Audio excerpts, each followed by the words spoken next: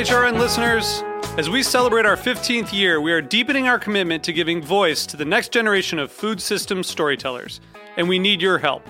Our internship and fellowship programs help activate new possibilities for underrepresented and underestimated young people through experiential journalism, audio engineering, and production training.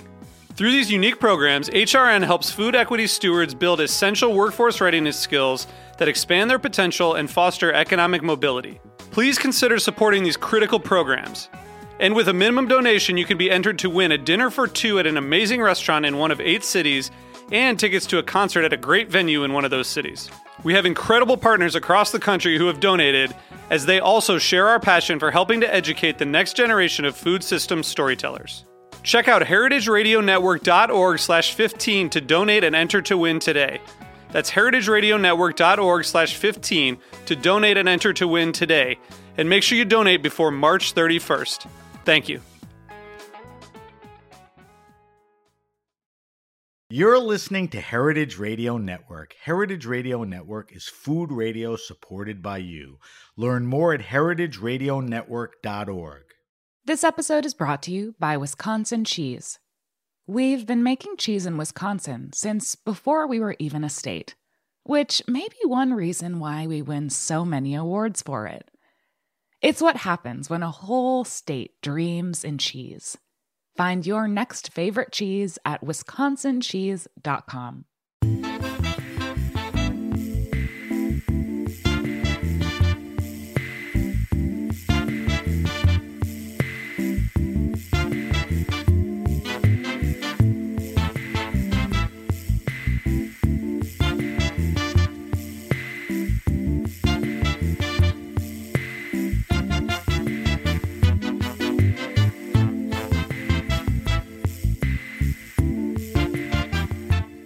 Welcome to the Grape Nation, your weekly wine journey. Our guest is Justin Pichetrungsi. Did I get that right? You got that right. It's a hard chet, right? Not shet. All right, we'll talk to Justin about Anajak. We'll talk Thai. We'll talk wine and more.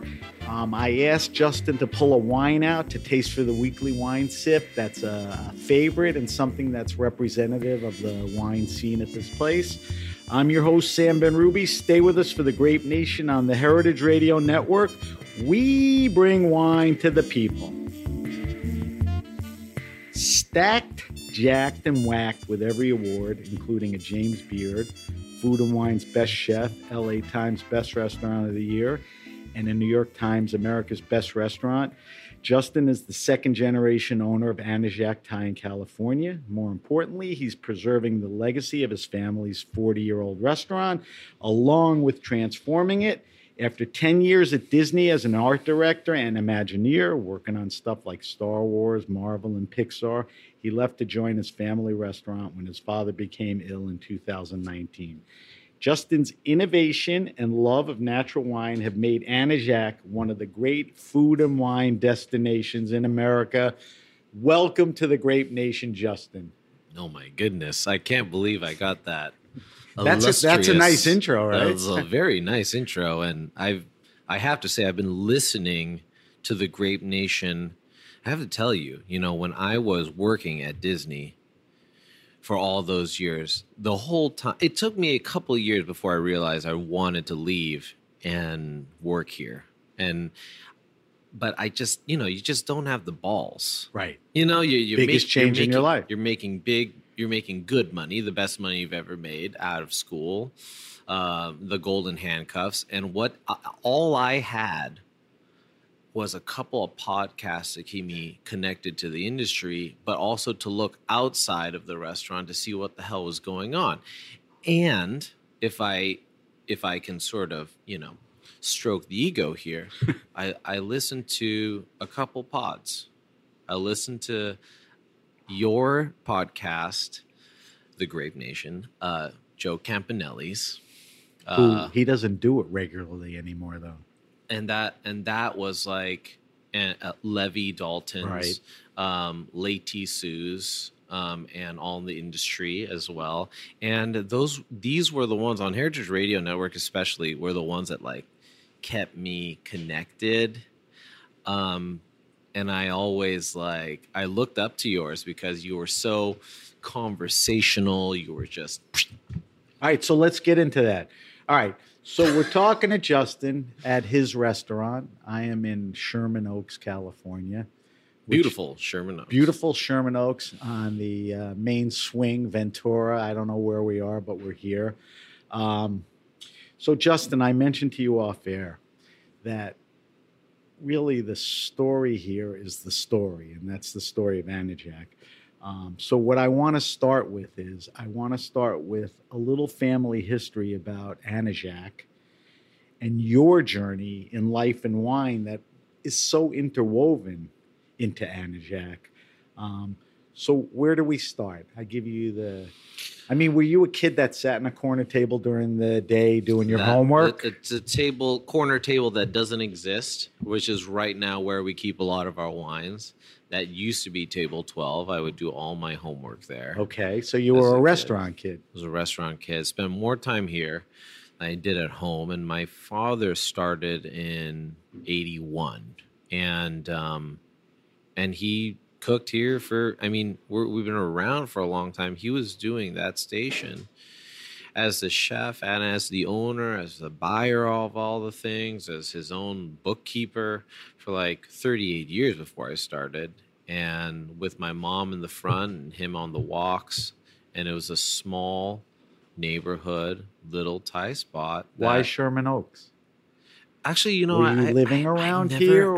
No, we live in Reseda, which is a couple miles away. Okay. It's not that bad. But I think he was kind of already thinking of a kind of a blue ocean strategy. He was like, all the Thai restaurants are over there. There's no Thai restaurants over here. And he was one of the first, if not one of the first two in the valley. And were there a lot anyway, or not even a lot of Thai? No, they were really I think there was sprinkled? only one or two others. We were the only one on the strip that. So it's probably us, Talesai, Lana, Thai, and one other. Anybody still around? Some people are. Yeah. Talesai, I believe, is still around. Lana, Thai closed after 38 years. Do you feel your dad had a hand in, making Thai more approachable, available? Other people in the Thai community thought, hey, he's doing it, we can, or it was just... I think it's a combination of he's a very good cook. And so the food spoke for... he's a very good cook, and he's the loveliest, kindest man. So it's good, really nice hospitality. And I think people thought Thai food was, they didn't know what it was. It's oh, this is spicy Chinese food. Right. What is this? And my dad is ethnically Chinese, born in Thailand, but it wasn't known as what it was in the 80s,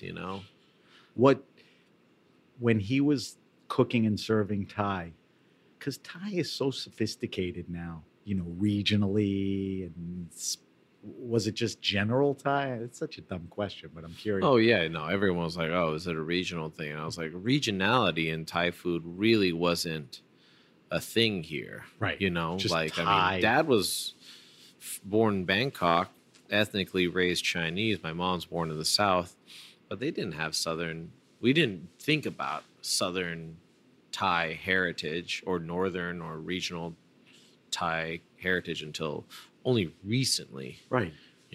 Which you kind of see more of it. Now, it's funny, we were talking, you were in the corner doing your homework when you were a little kid. At some point, don't you start wandering around the kitchen, or your dad says, hey, come here, let me show you how to make this? Oh, totally. When does that start? And I guess it never stopped. I think it was mainly during the lunch hour when it was quiet, and on the weekends, I just rummage around the fridges, try to make salads for myself, and go get a hard-boiled egg and mix it with this sauce, and then the thing is, they would just hand me drinks to serve to tables. They'd say, go to table 4, tell them who you are, and introduce What was yourself. the tell? My dad owns this place, or I was like, it's exactly the question that I asked them. I was like, wait, what do you want me to say? And they're like, just be yourself. And I think that's why I was born in the front of house first. And actually that's I say as like 1 foot in the front of the house and 1 foot in the back of the house, but really, as a kid, they're going to make you be a server before they're going to make you cook. right? But it's good to have knowledge of everything. There's a time where you're doing that, and there's a time where you get older into your teens, and I guess you finish high school, college, go to design school. Talk to me about that time when, hey, listen, my dad's in here 6-7 days a week working 12 hours. I'm out of here. I'm going to college because this is what I like. I'm good at it. And then you take a job. Yeah. Was that smooth, or did you have the support of your parents, which I would think you would? No, I did. My parents are I think they, as all immigrant parents, are trying to end intergenerational pain. Right. They're trying to end the immigrant story. Good... The immigrant story was not a quote unquote marketing tool for them. It was that was who they were. My dad came here when he was 18 years old, and he just wanted to be an American like everyone else. And if I think about it, I'm like, he's more American than most of the people I know, because he like made that dream happen, as so many of us did.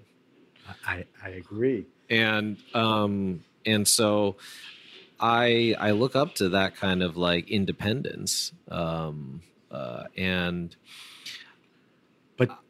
tell me about, I was at the time that you were in school and then you took a job, was there any discussion or pressure of like, no. Justin, we need you here, you're going to do this, or you're not? I mean, was there any pull in it? Is there ever any discussion? It's always a kind of a filial guilt, if you will.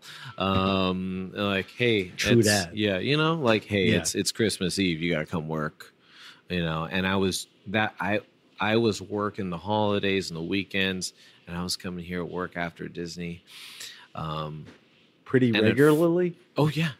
Like you had this legit job, and then you'd run out of there. Instead of meeting buddies at a bar, you would come here and help with the service. Yeah. No, and so I was, at first, it was kind of like, oh, shit, like, I got to go help mom and dad out. And without any real resentment, right? I mean, no, minor. I think when you're a kid, sure, you're just like, I got to do. But then eventually I realized how much I loved it, and how I was like I was kind of good at it, and I felt that I could feel things in the dining room that activated who I was. I could stand there at the pass, and I knew intuitively where every table was at in their course. So you had a hospitality mind, and you didn't mind doing hospitality, which is not an easy thing. Obviously, if all those things were clicking, right? There's a kind of a sensitivity that you got to have in hospitality. You're kind of like a little bit more sensitive to people's feelings. And that's why you end up working in this field, because you're like... Is that restraint too? Like if a guy's kind of a dick, yeah, you kind of got to understand he's the customer paying, so you restrain?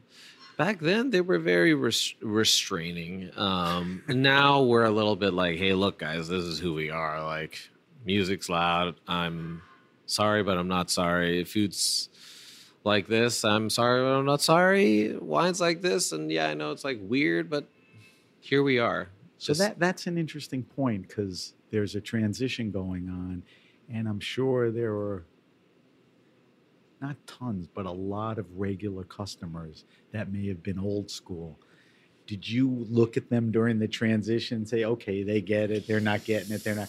I mean, that was a risk, not a risk, that was a choice you made. Here's where I want to go. Some people accept it, some won't. How'd that work with the older customers? Not age. No, there's a lot of people think that don't like older customers because they complain about stuff. But here's the thing. Many of our older customers, they're coming in, they're having a blast, they're buying a lot of wine, they're dancing in the dining room, they're celebrating their birthdays here. And they were coming here when they were a little younger and like they're having a grand old time. And then some people they're like, yeah, we just can't figure out how to use Resi. Right. And I'm like, I know, like I should do a tutorial for Resi. Well, how do you do it on a flip phone, right? I'm like, yeah. And it's hard because look, how many restaurants in New York, they don't answer their phone once service begins. Listen, that whole model has changed with Resi, even Open Table, exclusivity. I mean, it's kind of a month in advance at a certain time. I mean, the reservation thing is, kind Well, of. there's always going to be more people that want to dine in restaurants than there are restaurants that serve everyone. Yes. In general, regardless of if the place is good. All right, finish the last chapter of this part of the discussion, and that is you spend, and correct me if I'm wrong, a good 10 years at Disney.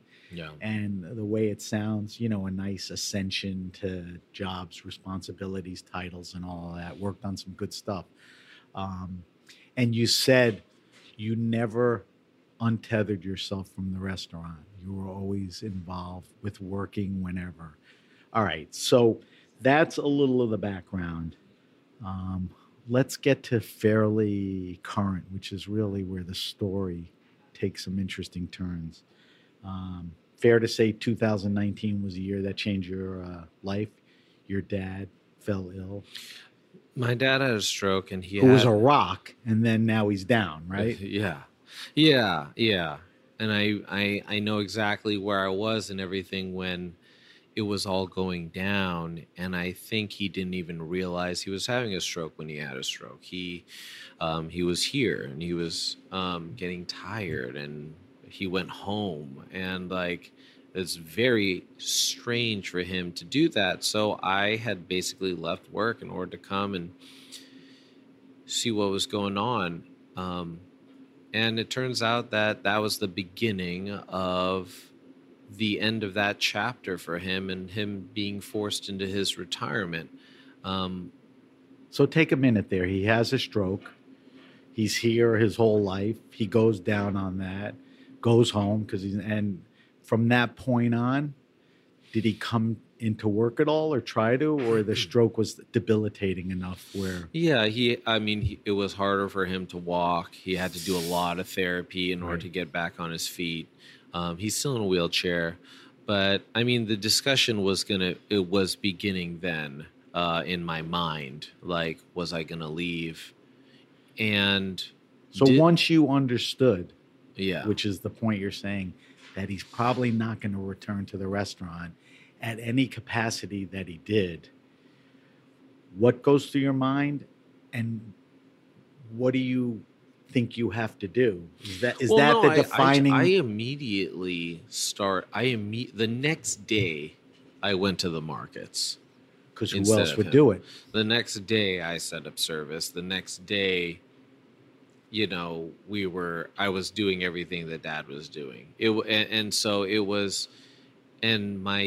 But silly question. Was that a work day and you called in and said, I got to take out, my dad's? Yeah. And my Disney bosses were nice. They kept me on payroll for a little bit of time, and they kind of knew what was happening. They knew how much I loved this place. We had done many, outings Stuff, here. Right. So they kind of knew how much I enjoyed it. And my boss had asked me many times, he was like, so what are you going to do about the restaurant one of these days? And he was smart. He kind of knew. My mom, she says to me, she's like, I know you don't want to think about it this way, but this happening is kind of like the universe giving you a little bit of an in to doing what you always said you wanted to do, which is come here and take over. And you've been saying that for a while, and you've been doing some great things. By that time, I was already buying a bunch of wine for the place. We're already growing the list. At that time, I was already making moves to the menu. I was cooking in the back. And I was like, you know what? like maybe she's right. Maybe it's kind of like a cosmic.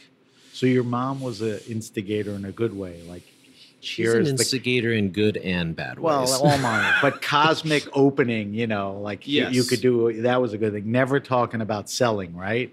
Like maybe never in the cards.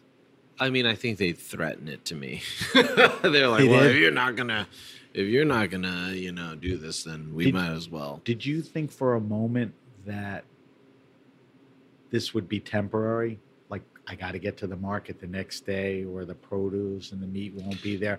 I got to get this thing kind of leveled out and straight. Then I could decide what I want to do. Or did you make your mind up? No, there was no strategy at all, and I actually kind of like appreciate a no strategy approach sometimes. I think we in general strategize ourselves too much, and with this place, I mean, the magic is in the improvisation that we do, and that happens throughout all aspects of how we run the restaurant. You just gotta kind of succumb to it. I think that's what makes it special. All right, so that's a pretty life-changing thing in a lot of ways. Your dad's health. You have to think about him. The restaurant was so dependent upon him. Big deal. But life doesn't end there, because not much later, the friggin' pandemic hits, which may have been one of the toughest episodes for a specific industry, restaurants and hospitality. Right? Which in the end, actually, when we think about it, was a good way for me to learn how to run the restaurant without it being busy. You know what I mean? Yeah, it's like a training. Soft opening, or opening in the summer. You get a little space. Yeah, you get a little space. You get a little time to talk shit with people, think about stuff. I mean, how many times you get to have a break like that? Yeah, I mean, hopefully never again, but no. Yeah. But I'm curious, at that point, which really wasn't much later than when your dad got sick and you jumped in, and you talked about it a little, in your mind, were you settled or had the beginning of the ideas of where you wanted to go, or you were at where you wanted to be, or the pandemic kind of really created a pause and, okay, I've made the moves from my dad. The pandemic gave me a little space. Did a lot of the ideas come up during that pandemic time, or these things were floating around your head before, during? I think one thing that I realize is that when I realized that depression fuels your creativity and boredom fuels your creativity. And if you have you're in a time in your life where you're feeling, big swells of emotion, you can channel those things into something kind of useful if you just kind of open yourself to them. And I was going through a lot at that time, but the restaurant kind of needed a little healing period. And that's when we just started to say, like, let's try little things. And all these like little micro projects and ideas kind of birthed. Well, let's talk about some of those. Some you may explain are micro, some seem a little more macro. Nobody was sitting inside during COVID.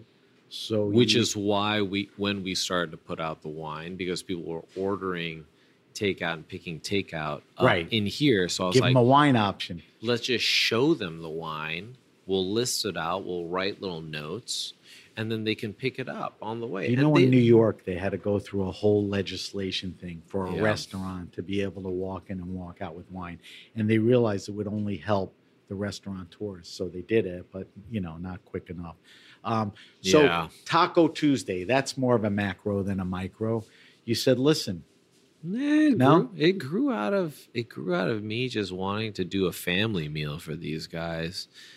And the cooks just kind of using family meals as a creative outlet, as it is for many restaurants. Right. And I was like, I'm gonna do tacos, And so I think it's kind of like now it's this big party, it's a big thing, but it grew out of just kind of a simple thing, like can we do this? Can we do the service in the alley? This is what we're given.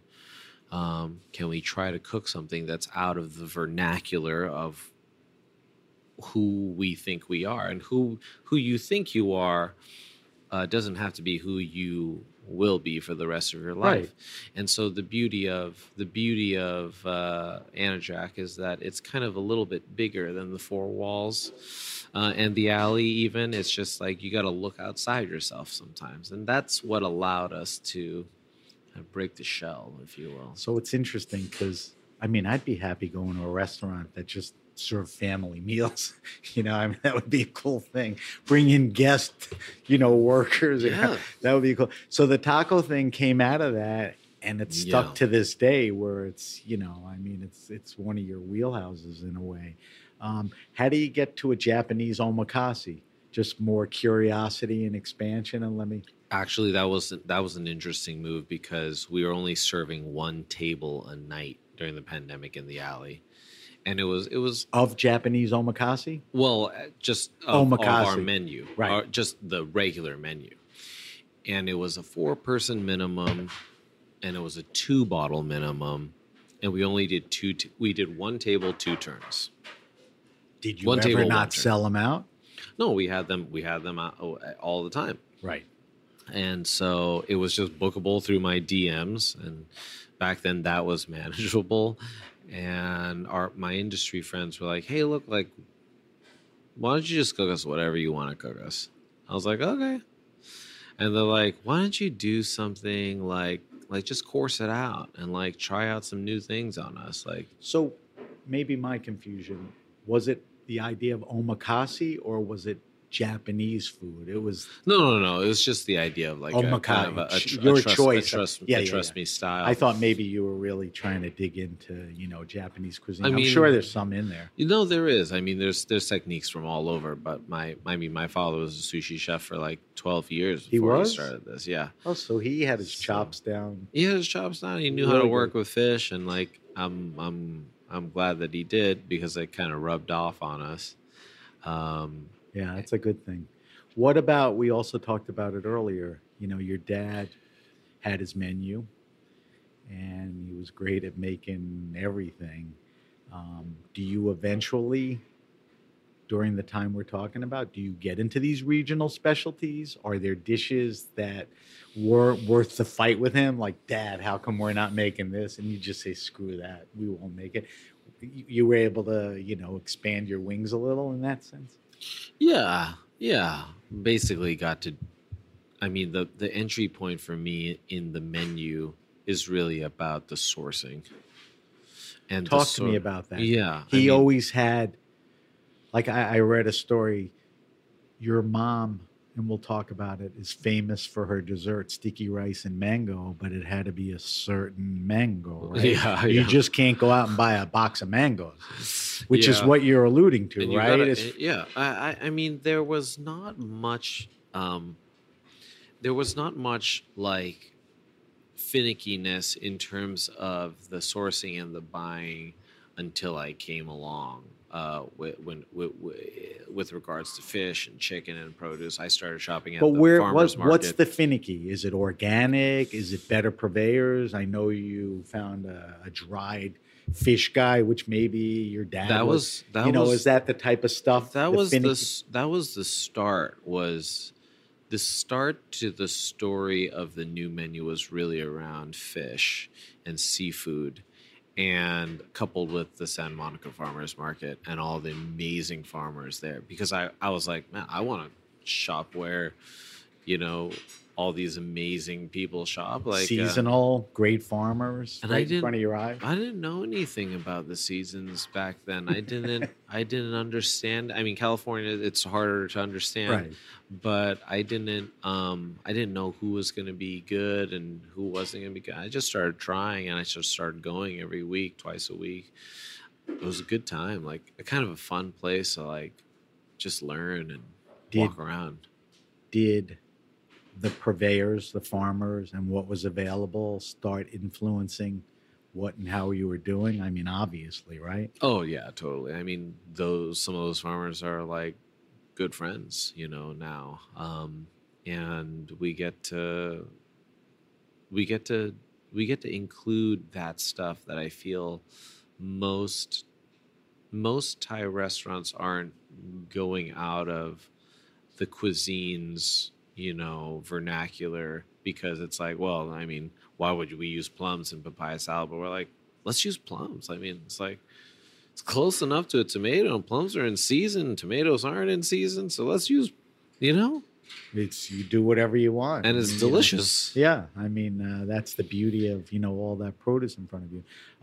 So, as far as the menu, the offerings are similar. Do you delete stuff? Do you add stuff? Like you said, the papaya salad really never had plums. Now, why not? I mean, is there a lot of that going on? There's quite a bit of it going on. We see most of the menu changes happen in the omakase, which is every month, the last weekend of every month. And it's 4 days. It's Thursday, Friday, Saturday, Sunday. And it's like somewhere between 19 to 20 plates of food.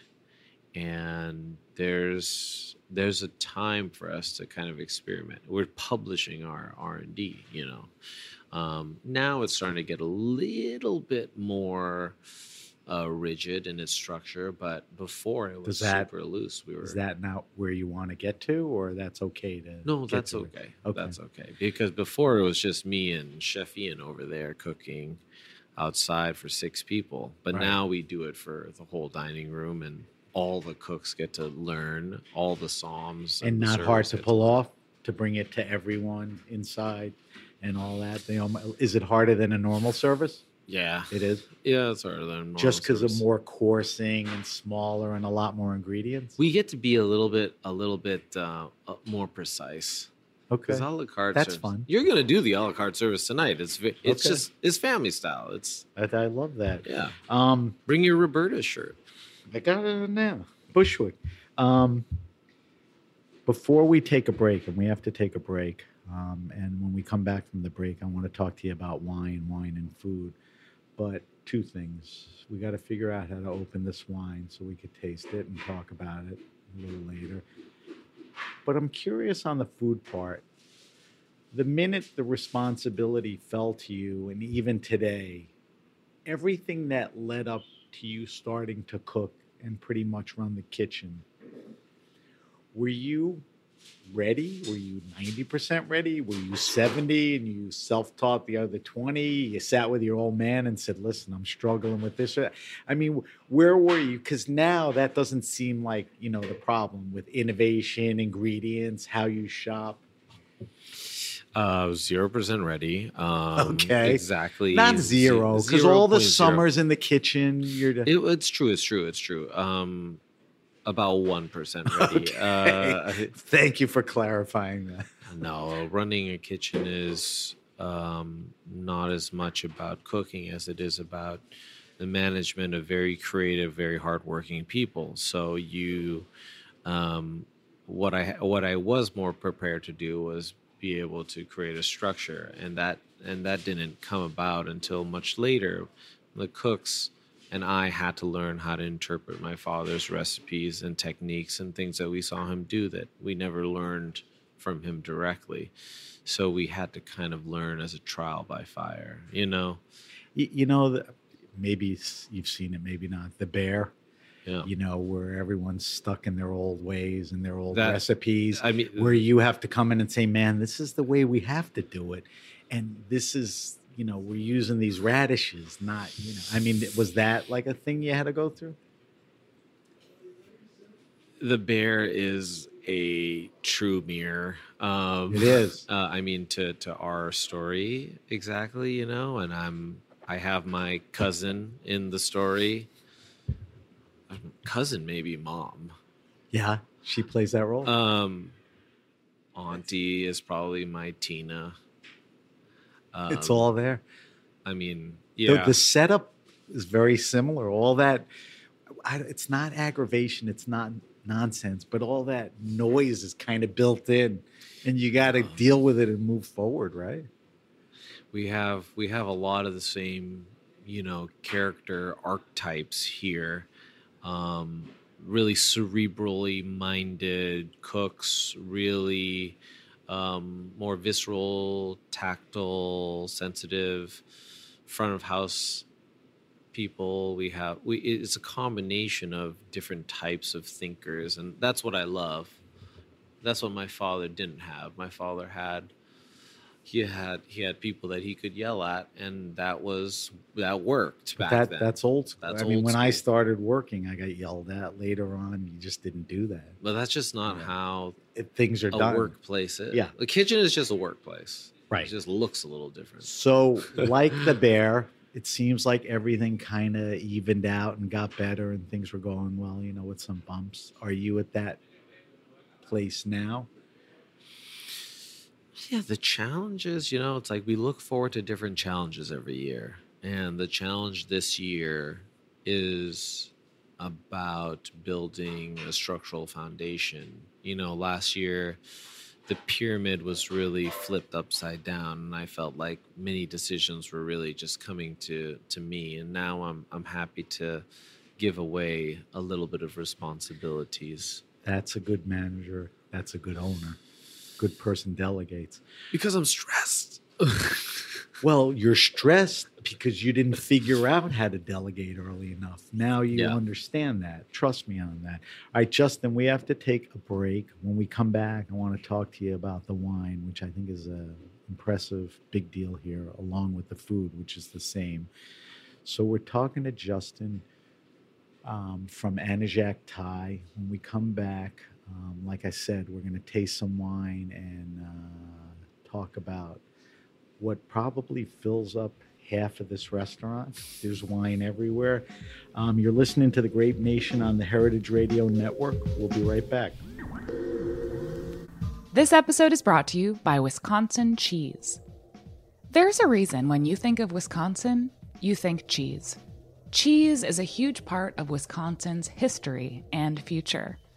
In Wisconsin, the state of cheese, the tradition of cheese-making excellence began 180 years ago, before Wisconsin was recognized as a state. Immigrants traveled to settle in this lush green hills of Wisconsin, bringing their cheese-making traditions with them. These storied skills, combined with the freshest milk available, created a cheese-making culture that is uniquely Wisconsin. Wisconsin's 1,200 cheesemakers, many of whom are third and fourth generation, continue to pass on old world traditions while adopting modern innovations in cheese-making craftsmanship. Find your next favorite cheese at wisconsincheese.com. All right, we're back. We're back with my guest, Justin Pichetrungsi from Anajak Thai. All right, so let's talk about wine, all right? I'm curious. I need you to help me with this because this setup is impressive, all right? When you weren't here, I was, pulling bottles out of the car, opening doors, looking at empty bottles. There's like a whole wall of Keller over there, which is always... The Keller wall is my favorite. Always a nice touch, a Keller wall and all that. So here's what I need you to tell me. When did you, and I don't know if I could craft the question exactly right, when did you realize you were into natural wines? When was that transition? Was there an influencer there, a person? Was there a thing, a store?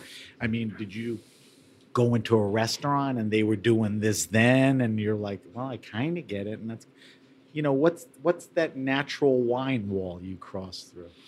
Yeah, it wasn't even necessarily specific to natural. It was just wine in general. So first you start with wine. Like wine is an intriguing liquid to you. It's such an intriguing liquid. No, big time. I mean, I was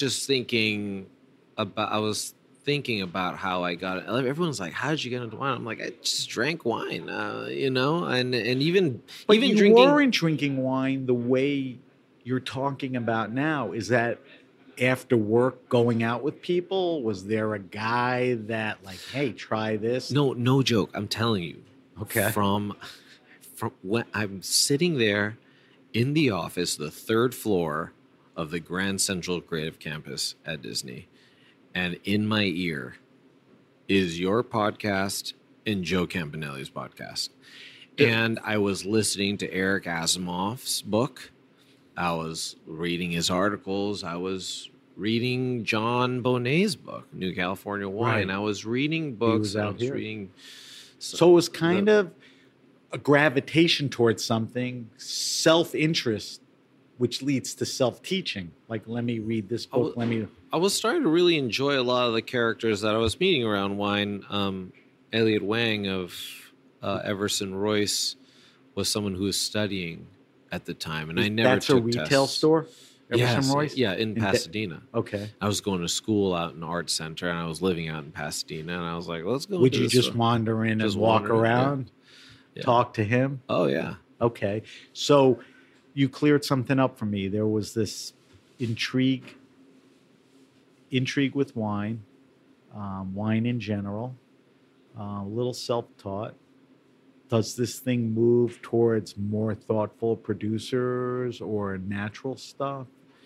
I think it was in I mean, that's what you were starting to see. Because it's hard to ask these questions when you look at, what the not vibe is here, and we'll talk about it. I want to talk about it. I mean, our list is not a dogmatically natural list. We're going to talk about it. We're going to talk about it. All right.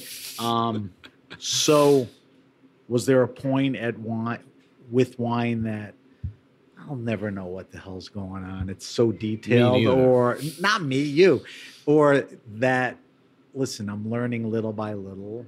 I'm interested. I'll stay patient with it. Let me keep tasting and reading.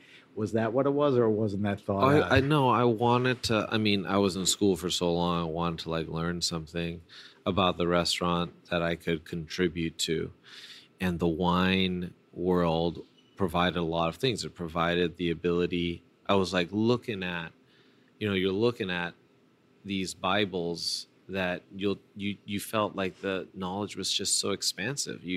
Nothing seemed, you could never finish the knowledge. I mean, I think like a sommelier, master sommelier is as hard as dental school or something. It's crazy the depth of knowledge. The depth of knowledge is so deep, and my parents had Kendall Jackson. Well, you had 4 wines on the list. Yeah, that was your dad. Wine was such a tertiary thing, right? So you had 4 wines. So White Zinfandel was on the list. I love that. Chilled, $6. Chilled with ice. All right, so no real, Peter Luger in New York, considered the greatest steakhouse, has no wine on their list. It's crazy what they don't have. Here it's crazy how good the food was, and Kendall Jackson was a recognizable name. When does the movement towards thoughtful wine start coming in here? Is that before your dad gets sick? Is that after? It was before. The pandemic? It was before. You were saying to your dad, we need to up the wine game.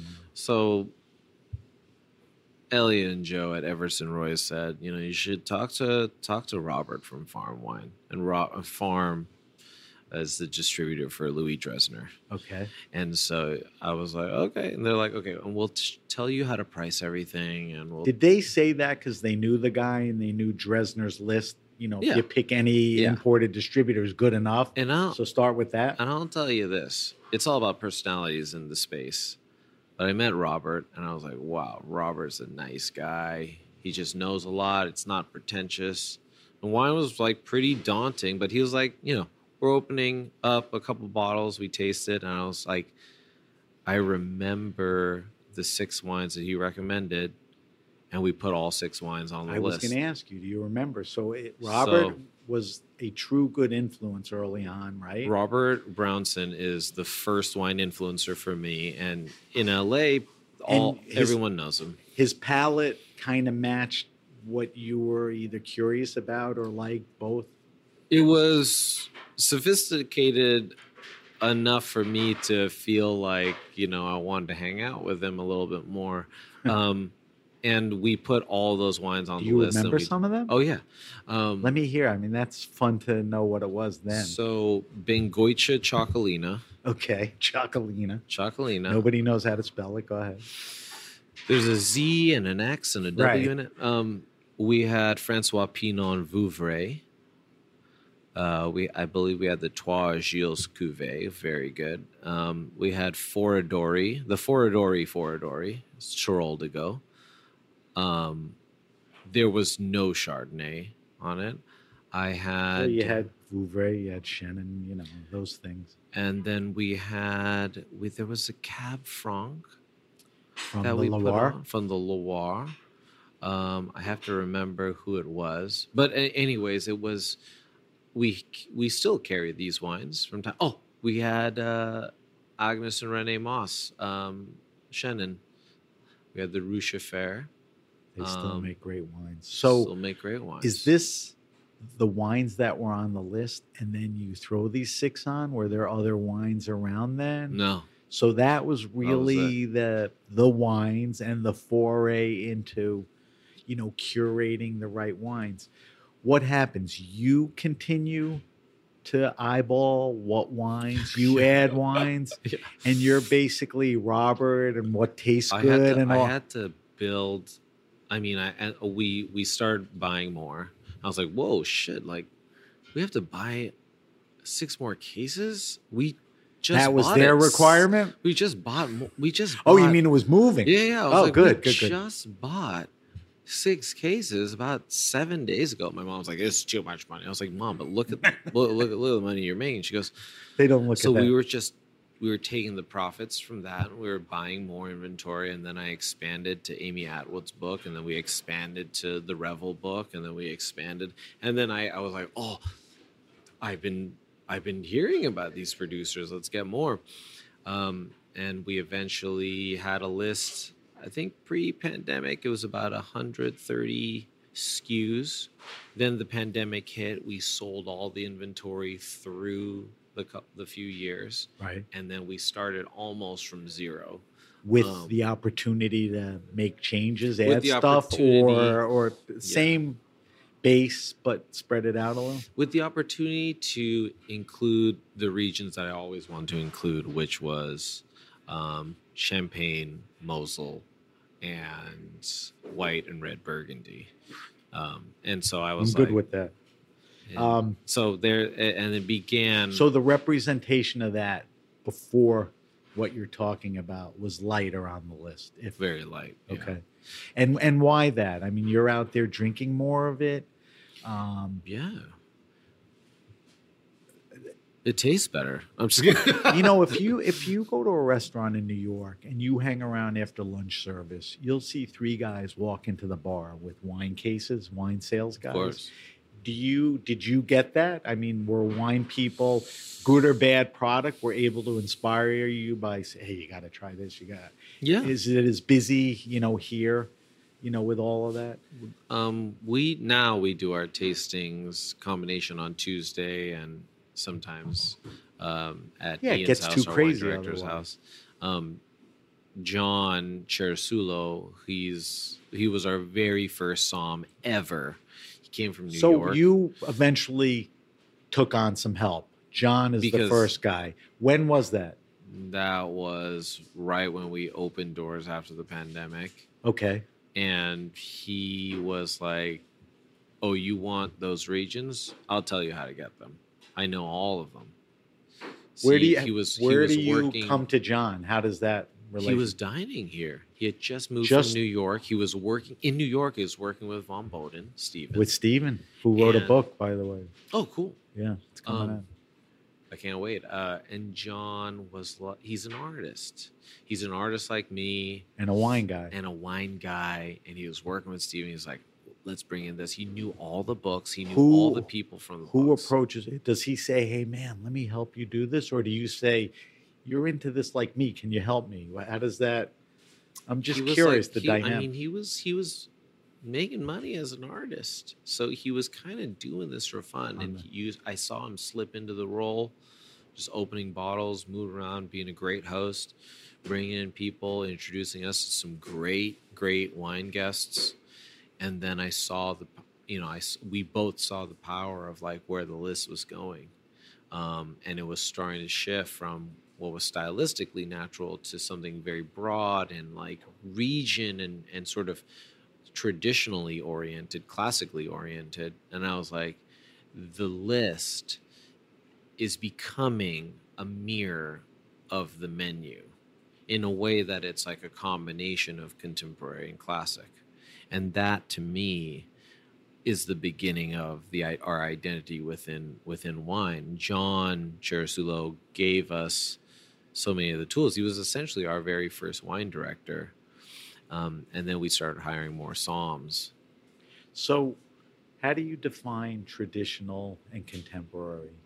I mean, I like for 3 years I've been wrestling with, and it's the dumbest question, how natural wine is defined. And I don't give a crap anymore.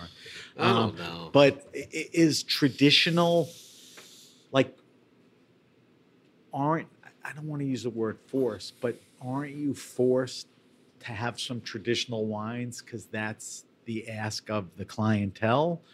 Or even before they ask, you think they should be on the list? I don't know if we were so conscious about it. Again, we're just trying not to be super conscious about it. And I think we're just chasing what we felt was going well in this. It's not only with the food. Was that more inward than outward? Like this is what we feel is good with the, this is what we like. Yeah, because because we're noticing certain things just poured better in the space. The space is really smoky. Certain things just work better with the and look, I have to pay respects to the people that have done great wine lists in Thai restaurants before us. You know, first Lotus of Siam, second Night Market. You know, and you have very, very unique perspectives to go with Thai food. But Thai food is as broad as it gets in terms of like palate.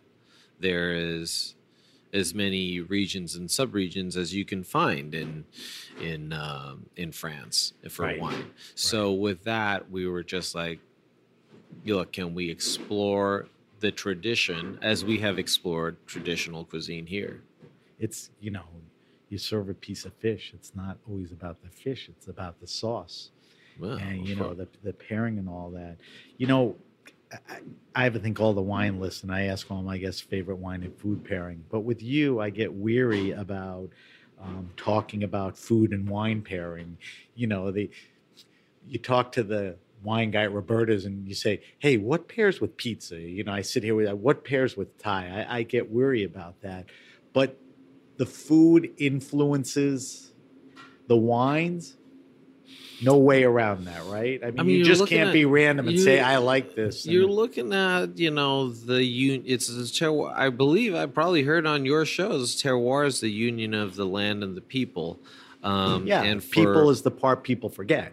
People is the important part. And it's just like, there's just something that needs to be poured in a space like this. And, you know. So to me, a place like this, the food has always been the thing, but it seems like the wine really rounds out the experience. It's as thoughtful as the food. Do you agree? I mean, this place is really what you want it to be because now the addition of wine and the type of wines.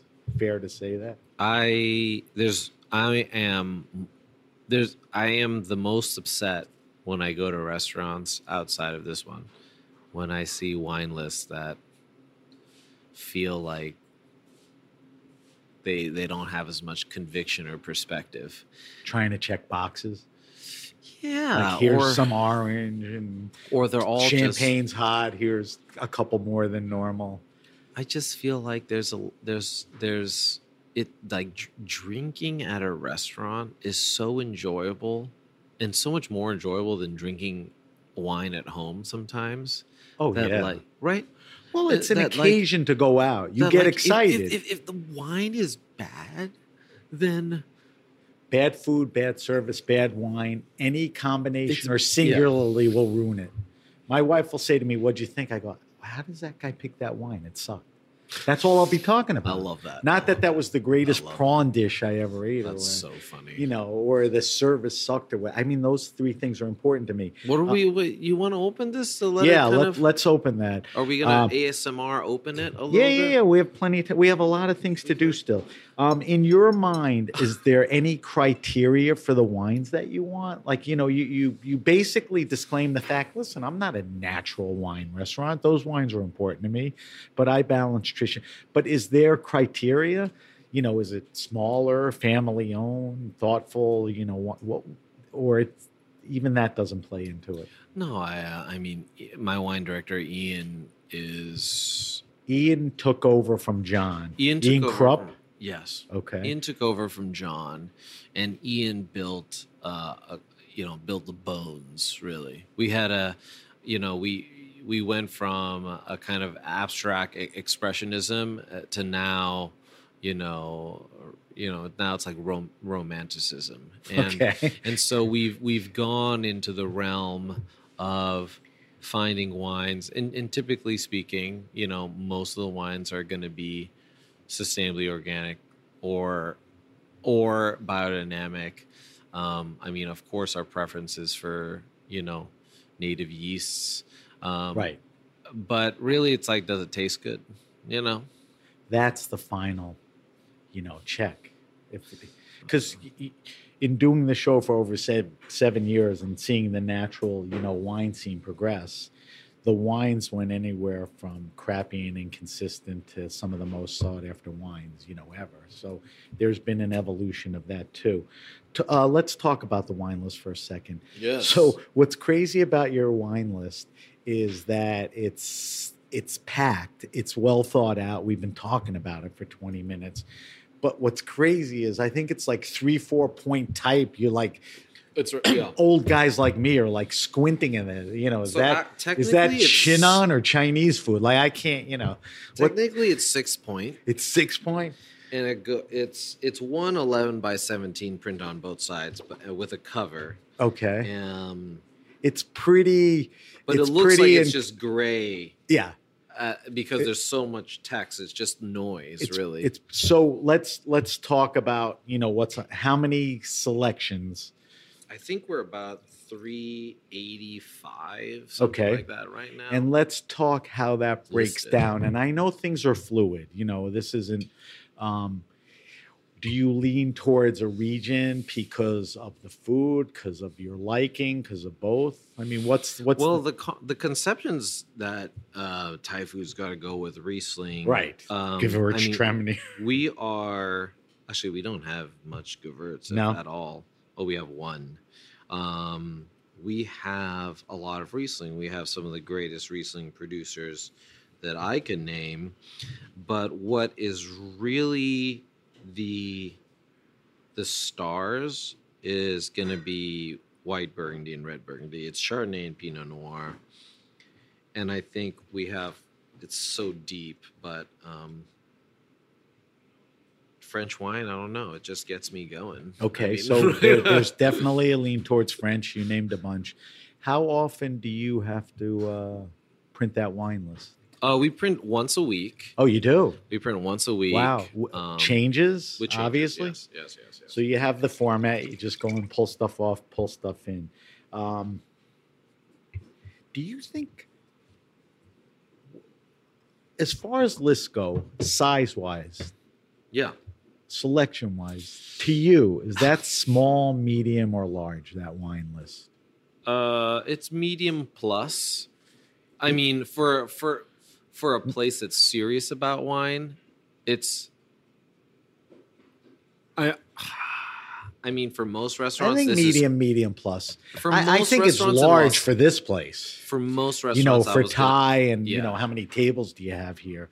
So I think it's a big deal. Do you think it's harder to curate a smaller list like that, or if you're in some big fancy restaurant, you could just buy shit to put on the list? Yeah. Which I don't think you have the space, the time, probably have the money, but don't need to spend it on that. One thing that I don't know if people talk about enough is that like the art. There's an art to buying wine for a restaurant. There's a kind of a process and a relationships and politics and there's a kind of there's an art to it. And the guys on the team, they know that, you know, there's things that we want, there's things that you got to wait for. Well, I want to ask you about that because some of the wines you talked about, like Burgundy and all of that, some of the recently became or have been culty natural wines are virtually inaccessible. And if you can get them, the prices are crazy, whether it's in a restaurant or retail. Doesn't that drive you crazy a little? I mean, you haven't been doing, you know, I've talked to guys that have been doing this 20 years, and 20 years ago they were buying Burgundy, you know. Does that drive you crazy? Or the good news is you found the producers that you like that are either younger, newer, maybe aligote instead of, you know, how do you morph to get to, you know, the good list? I mean, we've hosted a lot of winemakers here. You should. And there's, like, when I meet them, they're all such nice, lovely, generous people. Like Chanterelle, those two are, you know, I mean, that's, if you can't fall in love with wine through them. I don't know what, and you're dead inside. Yeah, then the category is, you know, move on to Legos, right? Yeah, move on to like gin and tonics. Yeah, which I love, but I think that it's crucial for the list to have multiple price points. I think our list is singing really well in between $100, $150. That's the sweet spot for really good quality value. It's quality value that's like not hypey prices. Right. Can you get everything you want?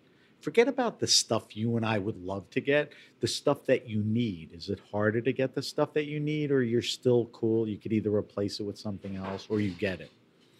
I mean, you probably have some sway now. You're going through wine, and you're the guy to some extent. Ian asks me all the time. He's like, "It's going to be this price. Like, what do you like? Should we buy? It's a lot." And I'm like, "Do you want it? And does it does it mean something on the list?" And he's like, "Nah, we can wait," or "Yes." And if like the answer is like it means something on the list for us, and like it can do good for us, and that's the criteria. Yeah. So you don't hit a wall like, oh my God, nobody's buying wine over $200 because it's over 200. If it's what you just said, yeah. People say, well, I trust this on the list. Let me try it. Look, I mean, we got like a couple bottles of Salos, and that's more than anyone can ever ask for, but it's a lot of money. You're going to get a guy who may want it. It's nice to have it. We may get one guy tonight. Yeah, it could be me. My kids won't appreciate it. All right, so that's your identity here is as much a restaurant as it is a wine restaurant. Yeah. I don't know if that was in your plans initially. Maybe that kind of gelled a little as you were going along. I mean, are you good with that? You know, you're not a wine bar. You're not a restaurant. You're a wine restaurant. It's a cool category. I think it's great. You know, I don't think it's that easy. All right, last thing is a personal thing. We talked about your dad. We talked about the pandemic. We didn't talk about you a little. How much has your life changed emotionally, socially, you know, in the last 3-4 years? Are you still entrenched in this? Have you been able to, you know, do other stuff? Do you relish in some of the recognition that's well-deserved? I mean, I guess what I'm fishing for is this is great. You know, I'm at another level. Or you're telling me I'm in the kitchen like your dad. You know, where are you at with all of this? Right now, I mean, you can ask these guys. I'm not on the line. Last year I was. And this year I sort of told myself, like, in order for me to grow the business, I'm going to have to hop off the line. And the guys... Always? Like you're an offline guy, or you're on to keep sharp 2 nights a week, or not even that? No, there's always something to cut or peel. Okay. But I mean, I guess I'm more of a director here now, and that's sort of what I've always wanted because like I I work with pre-shifting the front and post-shifting the front and Right. like talking to the guys in the back and training some of the guys. But now I think the role is really to train managers because managers are the most important. They're the lifeblood of. So two things. That implies to me that frees you up in some way, mentally and physically. True? Does Yeah. that give you time to do things that you wanted to or even just to chill? You want to know if I like go to Disneyland No, and stuff? I just want to know if you can get to the things as trivial as they are, that you can get to them. Yeah, I life is kind of short, and like I enjoy being here. I enjoy seeing how service is running. I enjoy seeing my mom Still. in the back like cutting mangoes. Like That's a It's- nice thing.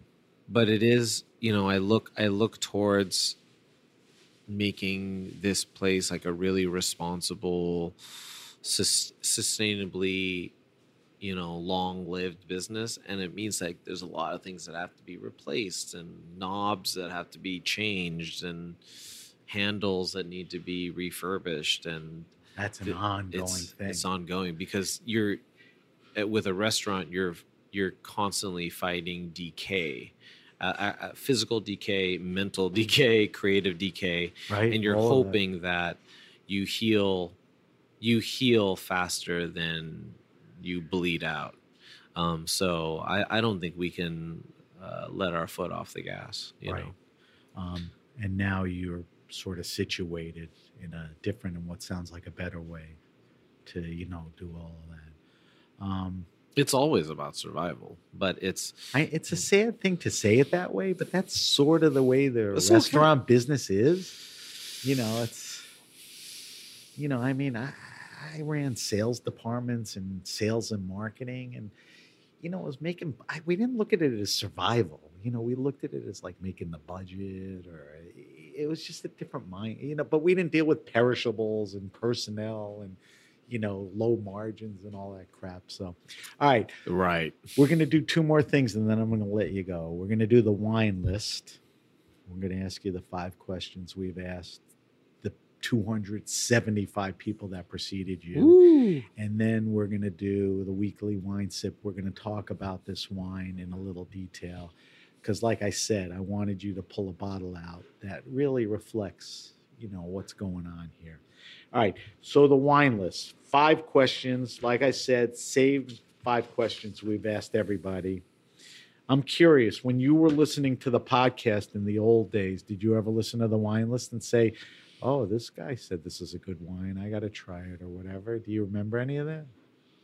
I'm sure there were. I have to. All right, let's see what you said. All right. Okay, let's hear it. So here's the first question. What are you drinking now? What's in your fridge at home? What are you trying? There's not much seasons here, so you're not changing seasonality. Is there stuff you're tasting new for the restaurant? What's the now answer? Not what you drink on a regular. What's going on now? Wine wise or not wine wise? Wine, just wine. Or, if you said, I'm sick of wine, I'm drinking beer, whatever, For me, Do you have a mini obsession right now, or? I have to say there's just some unique things on the list that I like really love and that always like really surprise me. Let's hear that. I want to hear specifics. I love the Mathiasen peach wine that we have. Steve Mathiasen? Makes a peach wine. Peach? Yeah. A fruit wine? It's pretty bomb. When do you drink it? Is that an aperitif during a meal, or? In terms of a wine goes, it's good whenever. Okay. How much is he making? Is he making like? I don't know, not a lot. I mean, I've never heard anyone say Mathiasen peach. I'll show it to you. It's cool. Is it super peach tasty. because you have a predisposition for peach? Yeah. No, he's been making this for a couple of years.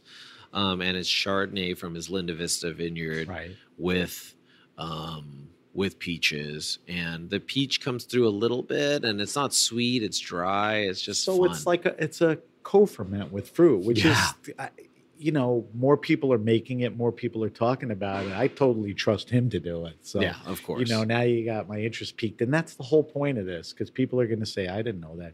All right, give me something else you're drinking now.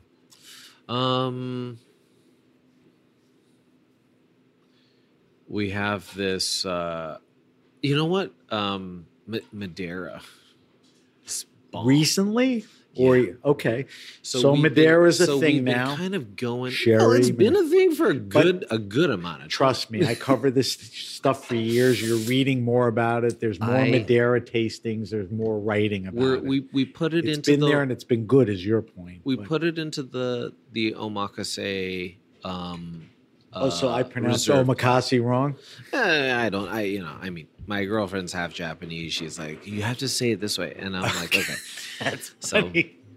All right. but we have the it's like an 89 Cercial, and it's tasty, and it's so bright and acidic, but it's so complex, and it's sweet, but it's not sweet, and it goes so well with the mango sticky rice that I think it brings mango sticky rice to a new height. Right. You found the perfect pairing. Yeah. What I don't know the answer. This is why I'm asking. Is it reasonably priced? Is because it's got some aging on it and it's not that available. It's expensive. I mean, where does pricing on Madeira fit? At least this stuff, it's still kind of expensive. Huh? It is, okay. But it's a treat type thing. It's Yeah, it's a very small pour, and you don't need a lot of it to appreciate it.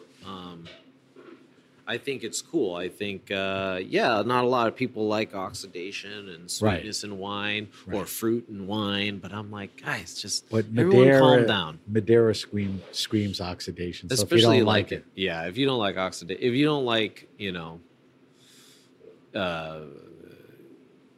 old oxidized wine. Yeah. It's not going to be your thing. All right, second question, the goofiest question, and we talked a little about this. Your favorite wine and food pairing. Not what you think is a good one, and certainly something you don't eat all the time, but what's a wine that goes great with a food that works? And we have a Grape Nation rule. You can't say champagne and oysters. You can't say champagne and fried chicken. No, yeah. Or pizza. Those are good ones. That's true. No, those are great. Let's see. I had a dessert recently. We're on the realm of dessert right now in my mind. And my friend gave me, this is a slightly bougie answer. Okay. Good disclaimer. So my friend gave me a very old bottle of Hewitt, Vouvray? 1948. Oh, wow. Jesus. And if you've ever had the chance to land on old, really properly stored Riesling. Chenin. From Vouvray. This was impeccable. It was This is the dry, not the sweet. Oh, it was the sweet. The sweet one, yeah. And it just kind of, we were having them with these little Hanukkah cookies. Macaroons? No, that's Passover. They were a butter. We found them at this market, and it was like a kind of a butter cookie, and it was not too sweet, but a little richness and sweetness. And we had them with some donuts from somewhere, Sidecar. It was some really nice like blueberry donuts and tough to get donuts in LA. Yeah, well, and it was so kind of it was the highest low combo that I've ever seen. And it just worked, and it was so enjoyable. That's how you answer the question, because that was memorable, and I'm sure you've had many other pairings and all that. All right. This question, and you're the type of guy that works your ass off, but I don't think you like to stay around. You like to get out. I think you can answer this, and by answering it, you're not leaving anyone out or off. We're not ranking this, but tell me favorite wine restaurant and or bar. Like, I'm going to say this place. If you want to walk in, and we talked about, is this a wine place? Is this a restaurant? This is a great. If you walk into a place, the selection, the knowledge, the vibe, the people, the food. Who does that for you around here? Do you not want to answer, or you can't? I don't want you to feel like if I mention this guy and I don't, he'll come up to me. No, there's so many great places. I'll tell you one thing. What? It's hard for me to drink wine outside of here. Why? Because you don't trust. It's a terrible answer. No, I want to hear it now. Well, no, I feel like there are some amazing psalms around. But it is. I guess like now I'm like I like what I like, and but where do I find still like some curiosity? I still have curiosity when I go. Right. I think Antico has a very distilled list, and it's somewhere where the wine tastes good with every single dish. That's a big deal. When I go, I still find stuff that I can really geek out on, but I'll never get the stuff that I geek out on. You always get the adjacent stuff that's like, whoa, what the hell is that? Why? Because I want to know. I mean, because we've tasted that thing okay, that whatever. Makes sense. And Rachel over there, just wine director, she's just done a fantastic job. It's in K-Town. Okay. And it's a very, very, very good Italian spot by my friend Chad Colby.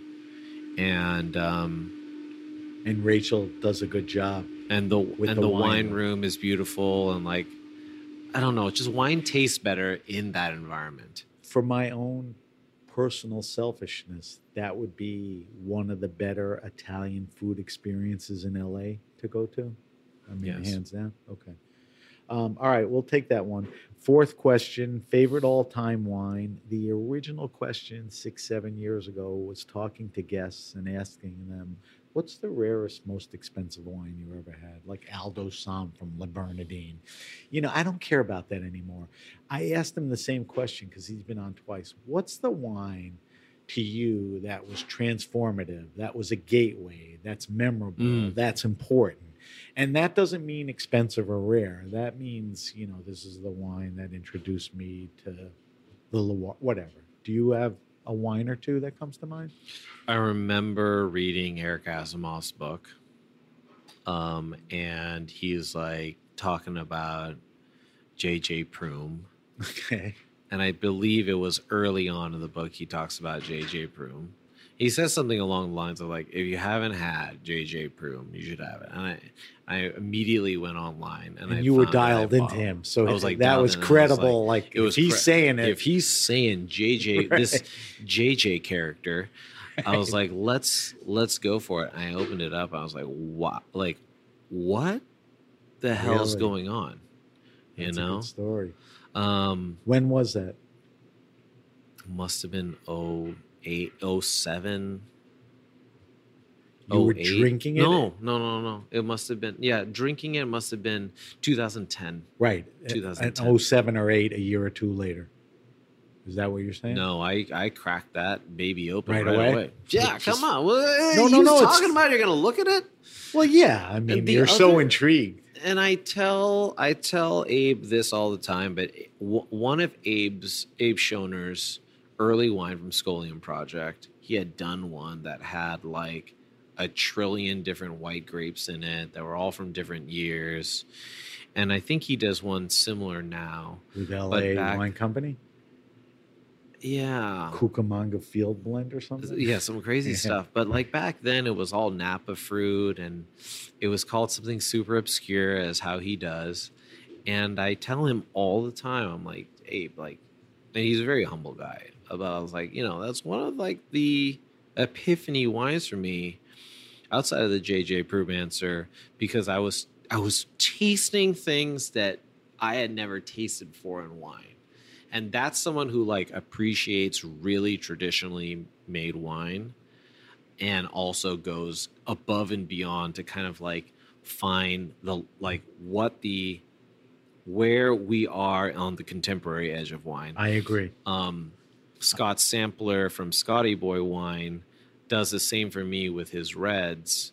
His reds are, especially the ones that he's been fermenting for like 2 years, are some of the most insane. If you get a vintage Scott Sampler wine, they are so complex, and they're at the cutting edge right now. You're the second person this week that brought him up, and like months previous, nobody, he's awesome. It's nice to hear.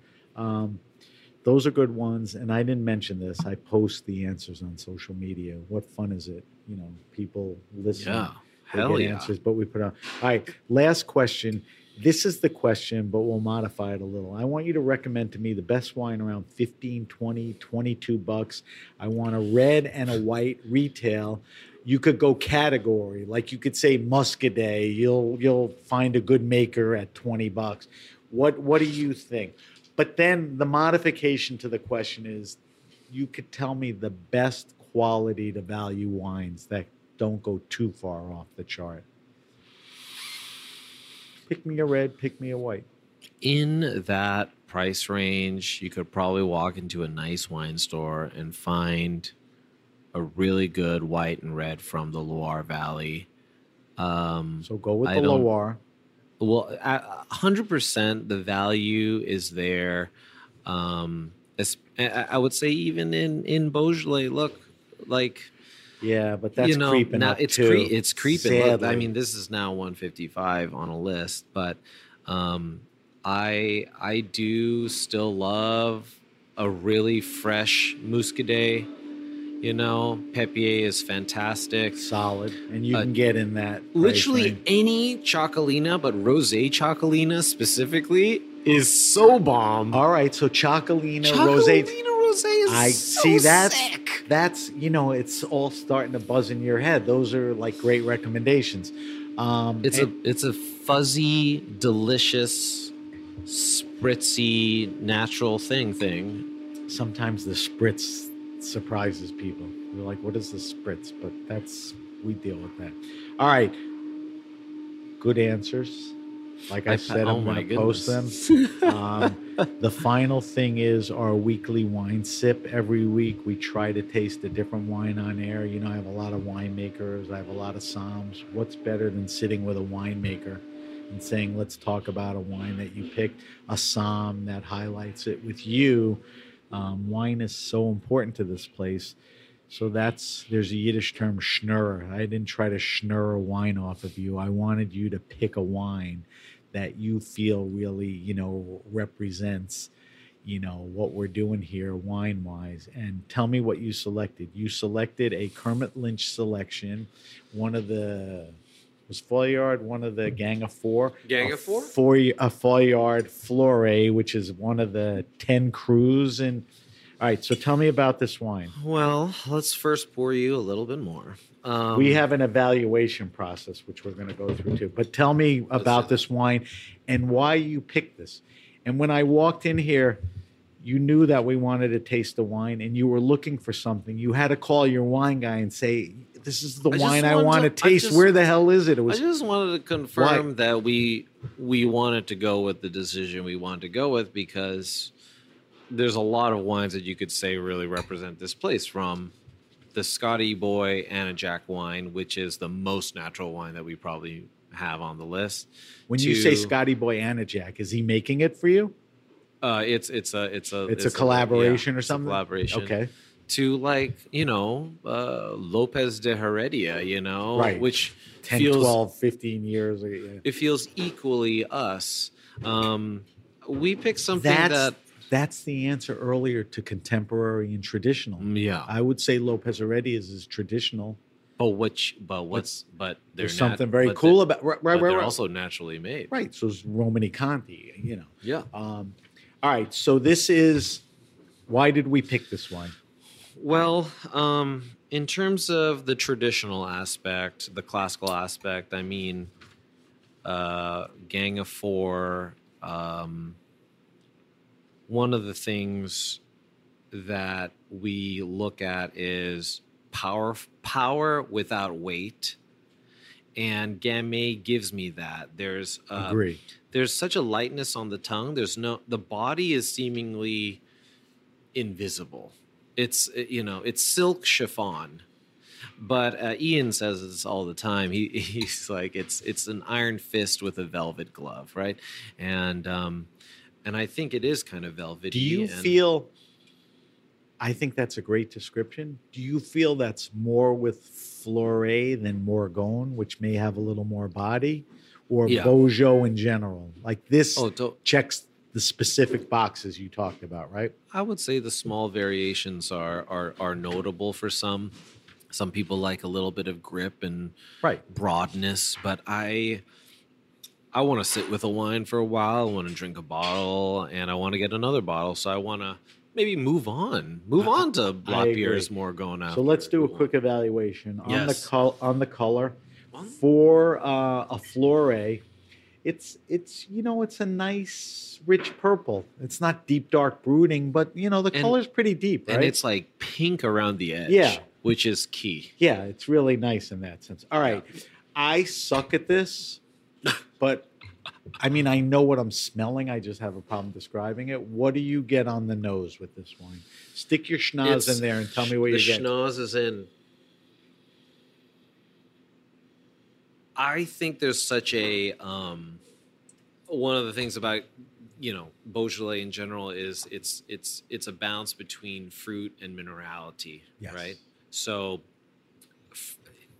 this is very much on the fruit forward side. You almost think it's which fruit? Red fruits. It's definitely it's not black fruits. It's like it's cranberry vibes. Yeah, but it's subtle. It's not cranberry jump in your face. It's not raspberries. It's a red fruit line that's subtle. I agree with that. And yes, there's that great minerality. Now, mouthfeel, Gamay can run the range. This is like a medium. Right? Yeah, medium minus. Medium minus. There's a little bit of tannin in there, and the structure is like it's so strong in this wine. I think structure may be the answer to your what's the criteria for selecting wines here, and it's like structure is so subjective. I think structure is important. Oh my God, this is so good. It is really. This good. is so good. All right, so let's throw it over the tongue now. Throw it over the tongue. And let's see if the palate replicates the nose or if there's anything else in there that we admire.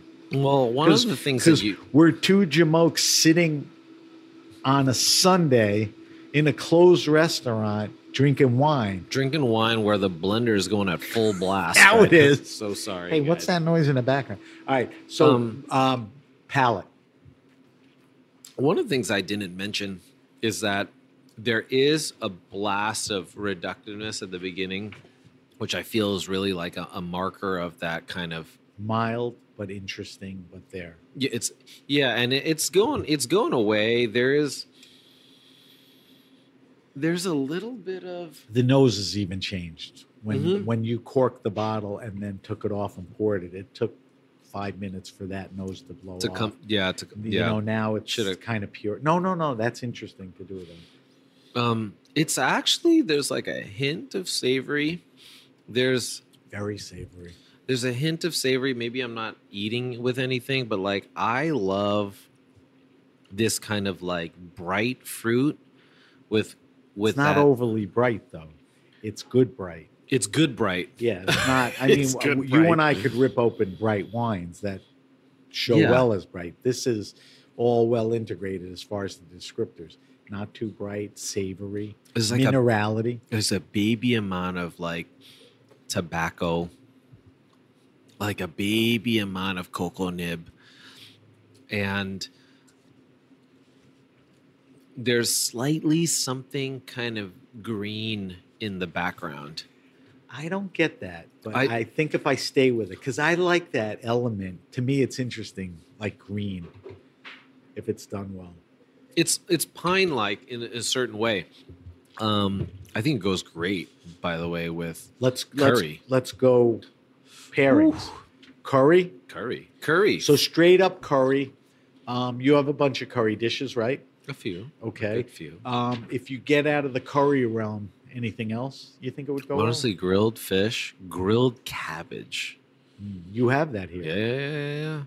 Yeah. Why does it work? Because cabbage is reductive. Right. That's one small thing. The grilling gives it a little char with the reduction. A little sweetness. This kind of covers it nicely. Our cabbage is kind of like, it's got notes of like French toast because we base it with a little coconut milk. So it's got a little bit of like, and so. My wife loves cabbage. So I'll get you a little cabbage too. So we got to wrap up. We've been here an hour and a half. You're wasting my time now. There was a time where this was fun and interesting for me. Now you're wasting my time. Oh, jeez. No. You kidding me? I could sit here another hour, but you can't. All right. So we don't like this wine. We love this wine. I mean, this 100%. Represents everything we love about drinking wine. I agree with you. Yeah. 21 Foillard Flory, just the straight up Flory. And it's naturally made. Is biodynamic. Yeah. Well, it's native yeast, but it's super elegant when you drink it. It is an elegant wine. I love Gamay for that, all those elements. Yeah. I just think it's just I have more Beaujolais and Gamay than I've ever had, and I've been buying it. And now I'm like ripping open like 15, cool, 11. Yeah, it's like when I bought them, like I'll drink these in a year. Now it's really cool. All right, Justin, we have to wrap up. Darn is right. Just so everyone knows, we'll be back here for dinner tonight. We will eat anything but eel and lamb. Gotcha. Okay. We will drink anything. The funkier, the better. Price is a consideration, but not the only consideration. Fair. And the more we taste, the happier we will be. So, and I will put some notations in about the food and everything. All right, so let me do a quick wrap up, and I want to get some info from you because I'm sure people have been intrigued. So, if you have a question, suggestion, wine happening, or event, hit me up at sam@thegrapenation.com. That's sam@thegrapenation.com. Subscribe to the Grape Nation podcast on Apple Podcasts, Stitcher, Spotify, Google Podcasts, or wherever you get your pods. If you like this, leave a review, positive review. Follow us on Instagram at SBenRuby and on X at BenRuby. I know they're different, but you can always reach us with the hashtag The Grape Nation to find us on both. We are on Facebook at The Grape Nation. As I mentioned, we will post Justin's wine list answers, some interesting stuff there.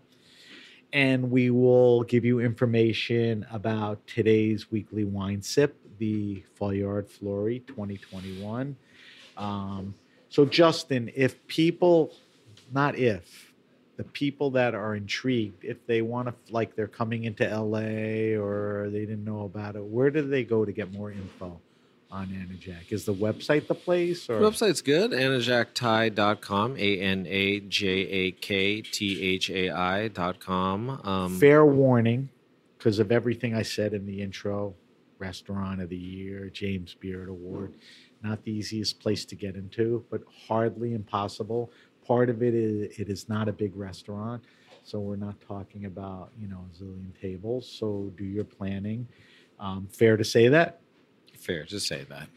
And now if we want to find or follow on social media, I think Instagram's your wheelhouse. We could follow you in the restaurant where?